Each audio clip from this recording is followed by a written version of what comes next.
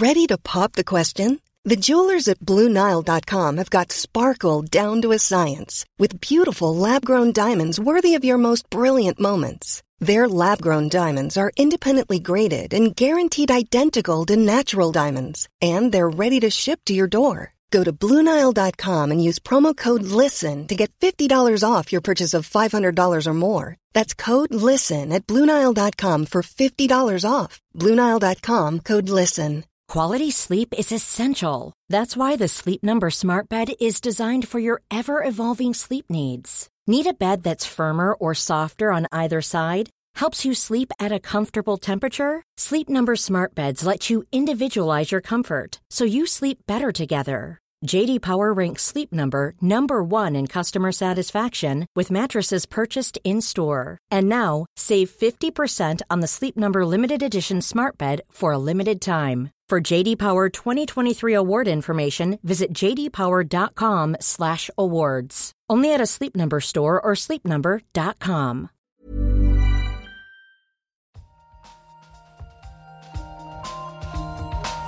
An experiment. We don't know yet. Why is light so fast? Like, it sounds so simple. They had no idea. But now the data speaks. I find this not only refreshing, but at some level astounding.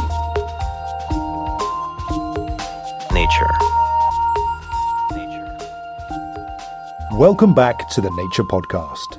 This week, mapping how navigation neurons work in 3D. And the fabrics that switch between being stiff and flexible. I'm Nick Petrichow. And I'm Benjamin Thompson.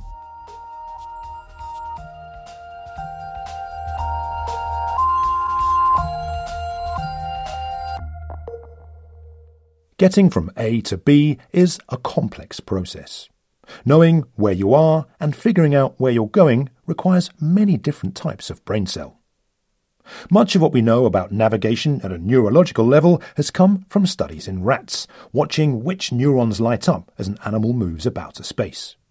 But there is a drawback to this, as many of these studies have been done in 2D, looking at a rat scurrying over a flat surface.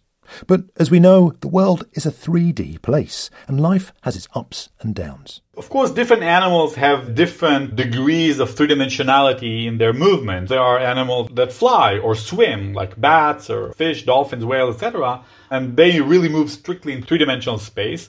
This is Nachum Ulanovsky from the Weizmann Institute of Science in Israel. This week in Nature, he and his colleagues have a paper out looking at how one particular group of neurons fire in 3D space to help an animal work out where it is. Specifically, Nachum has been looking at grid cells, which are pretty well understood in the 2D world. Grid cells are neurons which are activated whenever the animal, rats usually, traverse one of multiple locations in the room. A neuron could be activated in one location or a second location or a third location or a fourth location. And if you look at how are these locations arranged in space, it turns out that they form a hexagonal lattice, much like a honeycomb. So specific grid cells fire in multiple specific places in space, forming this regular repeating hexagonal pattern, or lattice, which is thought to help an animal judge distances and know where it is. But what happens when you go from 2D to 3D? What would the pattern of grid cell firing look like? Would it be lots of hexagonal layers, one on top of the other, making an overall 3D hexagonal structure? Well, this has been a long-standing question in neuroscience, and Nachum wanted to find out. And in fact, there were theoretical predictions of what one might expect to get in this situation, because this hexagonal lattice on a two-dimensional surface, it's the best packing of circles on a plane. And what we're after is to see whether this beautiful geometry exists also in three-dimensional space. And to answer this question, we took sort of the most extreme three-dimensional navigator among mammals, which is the bat. Nachum has been using bats, Egyptian fruit bats specifically, in his research for some time now, and in this work encouraged them to fly around a large room as he recorded where and when the grid cells fired. What we've done is we've placed between 6 and 11 little spheres on which they can land and get little pieces of bananas. And they were at different heights all around the perimeter of the room. By this, we encourage them to fly through three-dimensional space. And we recorded the neural activity by using this wireless electrophysiology system that we've developed, this neural logger that allows to record neurons from the brain and store the data on board the animals. So by logging where in 3D space the bat's grid cells fired, Nachum and his colleagues could look to see what sort of pattern the activity took in the room. Did they find the hexagonal lattice pattern, so well defined in 2D? The short answer is that we didn't find it. We didn't find even a single neuron that significantly and convincingly showed a hexagonal lattice. So they didn't find the pattern that had been theorized. It's what we expected to get and what we looked for more than 2 years. And, this research took many years in part because it took us several years to realize that we are sort of looking out, not finding this. And okay, now we need to recompute our bearings, so to speak, and rethink what we're looking for. But after a lot of head-scratching and some complex mathematical modelling, the team found that while there may not be this regular repeating pattern that was expected, the firing of the grid cells wasn't random either. What we looked at is the local distances between nearby firing fields, nearby grid fields. For each one of them, I can ask who are the 3 nearest neighboring spheres, and I can look at those 3 distances, and then look at the next fields and at those 3 nearest distances, etc. And we found that in many of those cells, there was a fixed distance or a characteristic local distance between nearby fields. Instead of being a very ordered overall state with a perfect hexagonal lattice, the team found a semi-ordered organization. There were pockets of local order where the location that neurons fired was close to others, and these locations were always separated by a fixed distance. But of course, this begs the question, why is there one pattern for grid cells firing in 2D, but another in 3D?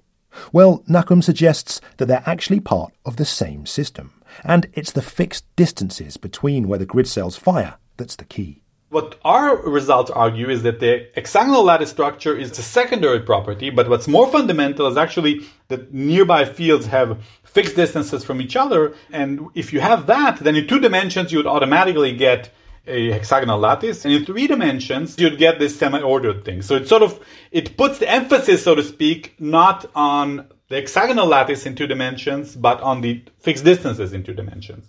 So, after a long time wondering, it seems that researchers now have a better insight into how grid cells fire in 3D space. But of course, this is just one animal, the bat, and one particular experimental setup. Another paper out today in Nature Neuroscience looked at rats able to climb in a 3D environment and showed a different pattern of activity, although also not a hexagonal pattern. So there's still lots to learn about how all this works. Regardless, Nachum says that his finding might mean that researchers will have to have a bit of a rethink when it comes to working out the mechanisms of how navigation works. A lot of weight has been placed on a hexagonal system for grid cell activity that may differ from what's really happening. So it will require quite some work to produce a model that on the one hand is consistent with the perfect, beautiful hexagonal lattices in 2D, but on the other hand can produce this semi-organized or locally organized fields in 3D. So this is a major challenge for the field, and it challenges some of the existing mechanistic models of how grid cells come about. That was Nachum Ulanovsky from the Weizmann Institute of Science in Israel. We'll put a link to his new paper in the show notes. Coming up, we'll be hearing about so-called tunable fabrics that can change properties on command. But before that, it's time for the research highlights with Noah Baker.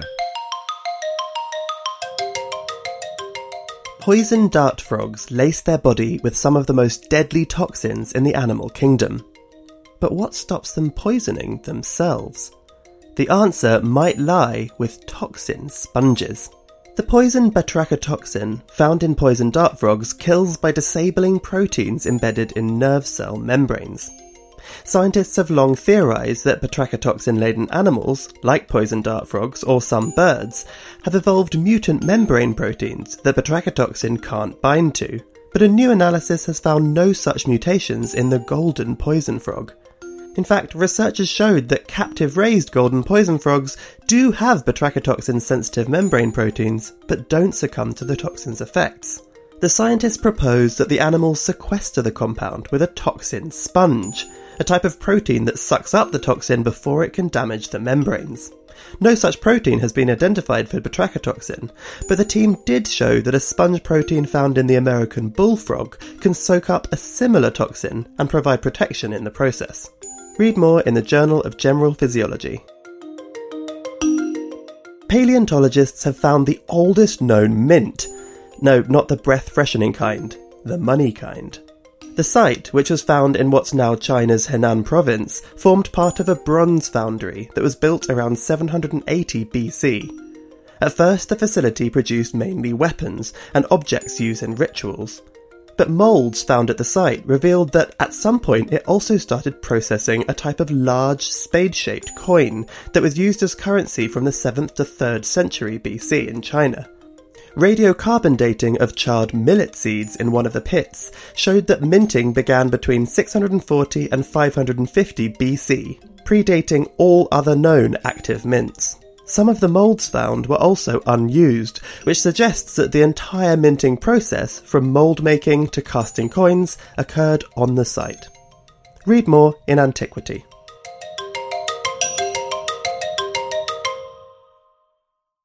Next up on the show, I've been looking into a material that can be stiff or flexible. Clothes are great, but what if, as well as delivering style, comfort and a certain je ne sais quoi, they could give you a leg up? Imagine, for example, you're trying to lift a heavy object.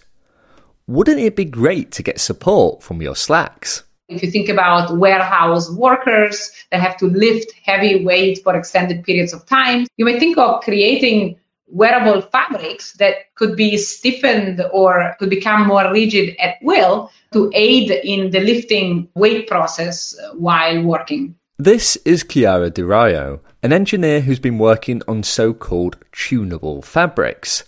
Fabrics that can change properties. In this case, a flexible cloth that can stiffen on command. Such fabrics can offer more than giving heavy lifting a boost. For example, imagine a new type of medical cast. Their flexible form could be draped over a broken limb and then stiffened once in place. This would allow the cast to be adjusted as the injury healed, and even reused for the next broken bone. But how do you swap between flexibility and stiffness at will? Well, in Nature this week, Chiara has a paper about a material that seems to achieve this. What we created is a new fabric that is very much inspired by the medieval chainmail armors, which can be tuned from being soft and foldable to being stiff and rigid like a solid. Like medieval chainmail, the fabric is made from lots of tiny links. In this case, they are 3D printed and made of plastic. Chiara refers to them as particles. When relaxed, her special 3D printed chainmail is flexible, but if you compress the particles together, and we'll get on to how they do that a bit later on, they lock and become stiff. As long as the particles are the right shape. You need to increase the average number of contacts that each particle perceives from neighboring particles. So the higher these contacts, the more these particles are tightly, snugly fitting together, the stiffer the fabric will get. It turns out that the little rings that make up bog-standard medieval chainmail do this pretty well, but they have a downside. If you take these two-dimensional particles, like a ring, you can stack them like a tower, and those stacks provide a lot of opportunities for particles to be in contact. However, this comes at a cost, and the cost is weight. Because if you jam pack these rings or this square very snugly together, the fabric becomes very, very dense, almost like having a full solid sheet. And with density comes weight. That may be fine for Sir Lancelot, but it isn't ideal by today's standards. So instead, Chiara wanted to find a shape for the particles that could make a material that perhaps isn't quite so stiff and strong, but is light enough to be worn. We focused on these octahedrons. Those have more hollow spaces. They are mostly empty. And even when you stack multiple layers of these kinds of fabrics, they are by and large 80% hollow. Chiara's fabric is made from lots of tiny interlinked octahedrons, think two hollow pyramids stuck together. And despite the trade-off, when stiffened, the material was able to hold weight 30 times that of the fabric itself. But that's a good point. The fabric only stiffens when it is compressed, and the octahedrons lock together. So how do you pressurise a pant? Chiara's solution sucked. For the purpose of this proof of principle realization that you see described in this paper, we use a membrane. Think of it similar to a Ziploc bag that we use in our kitchen. And we use vacuum pressure. Effectively, we connect these membranes to a pump and suction out the air so that the membrane conforms to the sheets, to these fabrics, and compresses them in all directions. Think a vacuum-sealed bag of coffee beans or rice. Chiara's solution worked well for the paper, but it was only intended as a demonstration. A vacuum isn't the most practical solution. Unless, like in Back to the Future 2, it could also dry your clothes at the same time. But enough of my musings. Back here in reality, Chiara is working on potential alternatives to make the switch between flexible and stiff. We are, for example, exploring external fields like magnetic attraction between adjacent particles or tension created by fibers and pulleys that could be interwoven in the hollow space within the particles.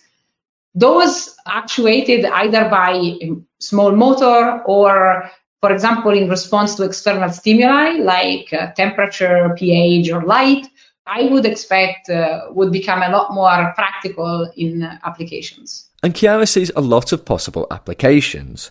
We mentioned medical casts and lifting supports, but she also points to things like defensive shields or emergency shelters that could be transported easily in their flexible state and then popped up as necessary.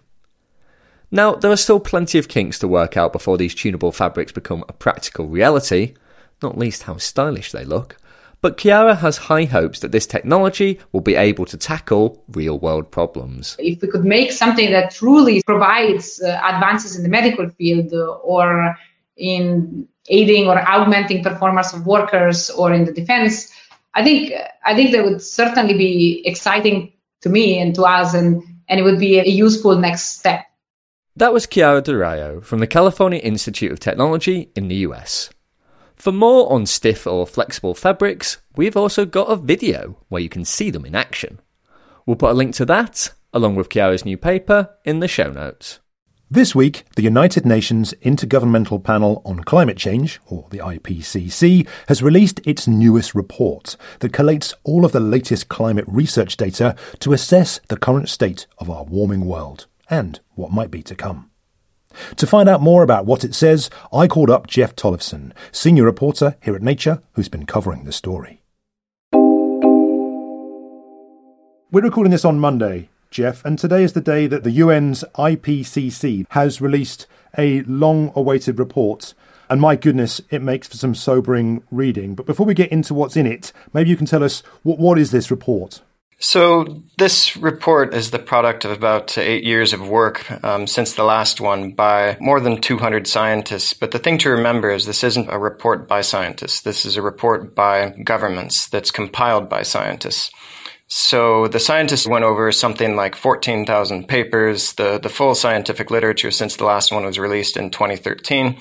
They compile a report, a compendium of all of that science, what it says, what it means, and they hand that over to the Intergovernmental Panel on Climate Change, which is, as it sounds, it's a panel made up of government representatives representing 195 countries across the world. And so a huge amount of data that's been collated, been pulled together. Let's get straight to it then, I suppose. What are some of the headlines then in this report? Well, the main message is that global warming is real, it's happening now, and we can feel it today, and it's going to get worse if we don't take action. That's been the bottom line for a very long time, but this report makes it clearer than ever. Perhaps the most shocking number is that scientists can now say with considerable confidence that the planet is warming at a rate that's faster than any time in the past 2,000 years, and that it is now warmer than it's been in 125,000 years.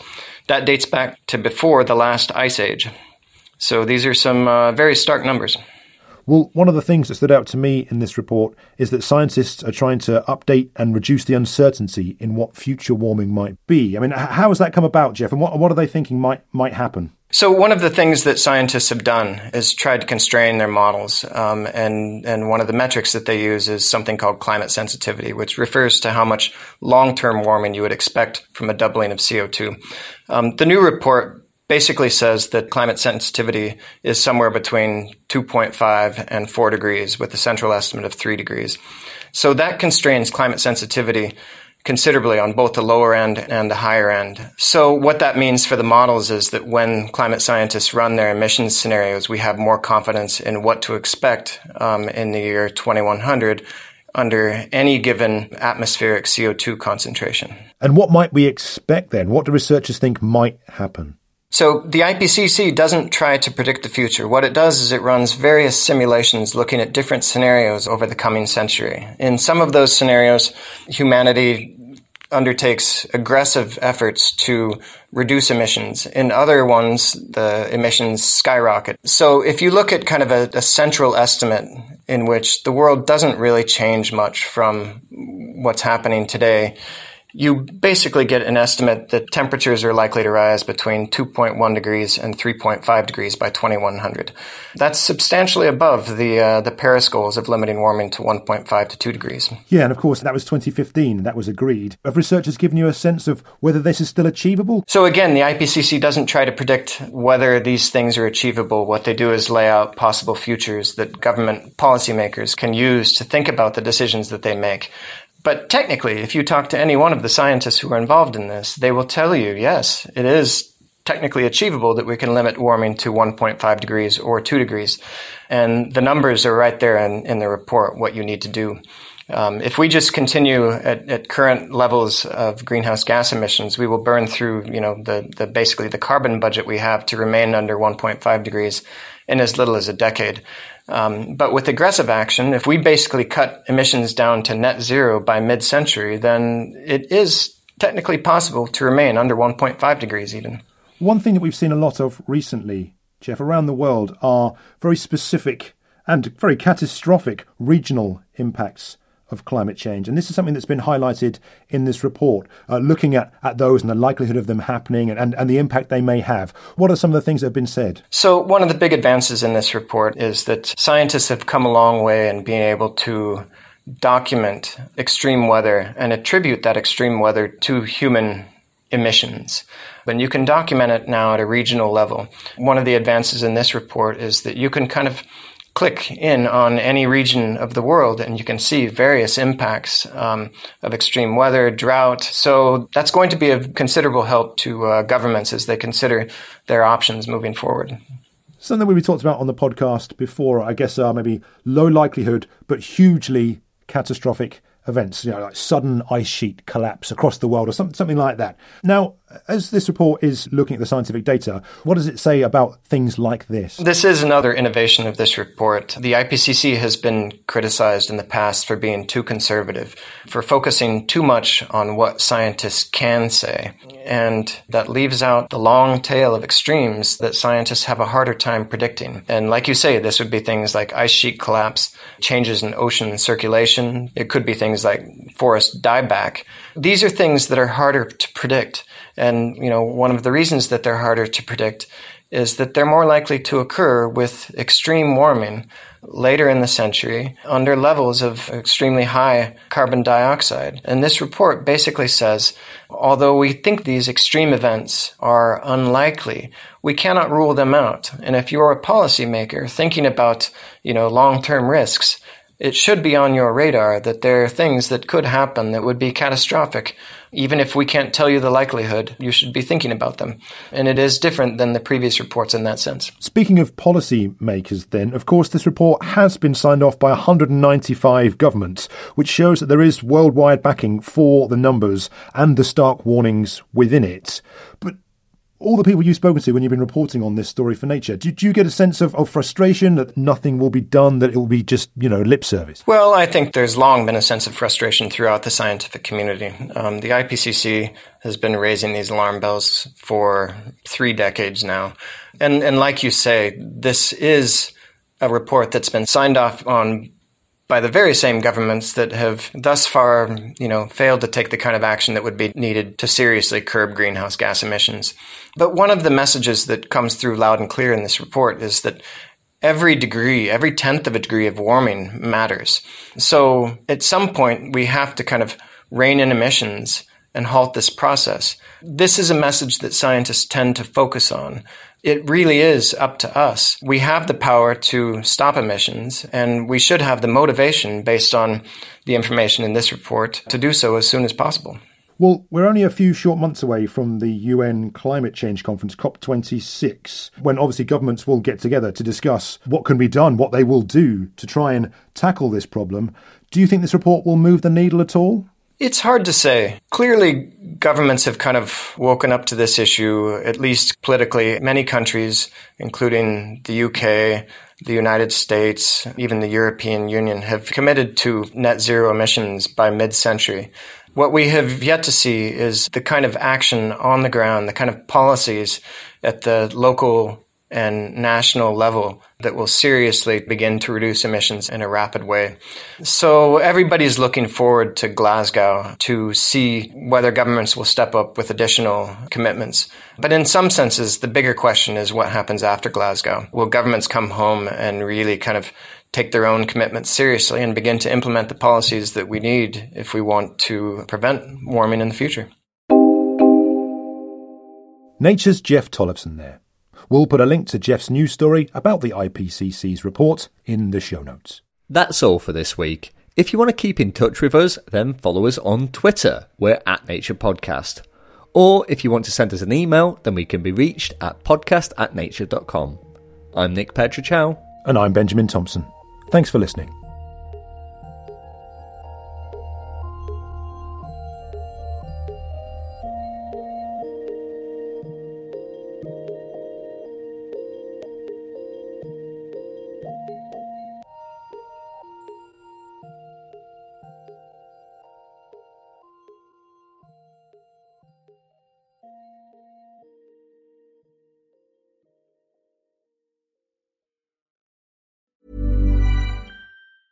Hey, it's Paige DeSorbo from Giggly Squad. High quality fashion without the price tag. Say hello to Quince. I'm snagging high-end essentials like cozy cashmere sweaters, sleek leather jackets, fine jewelry, and so much more. With Quince being 50 to 80% less than similar brands. And they partner with factories that prioritize safe, ethical, and responsible manufacturing. I love that. Luxury quality within reach. Go to quince.com/style to get free shipping and 365-day returns on your next order. Quince.com/style.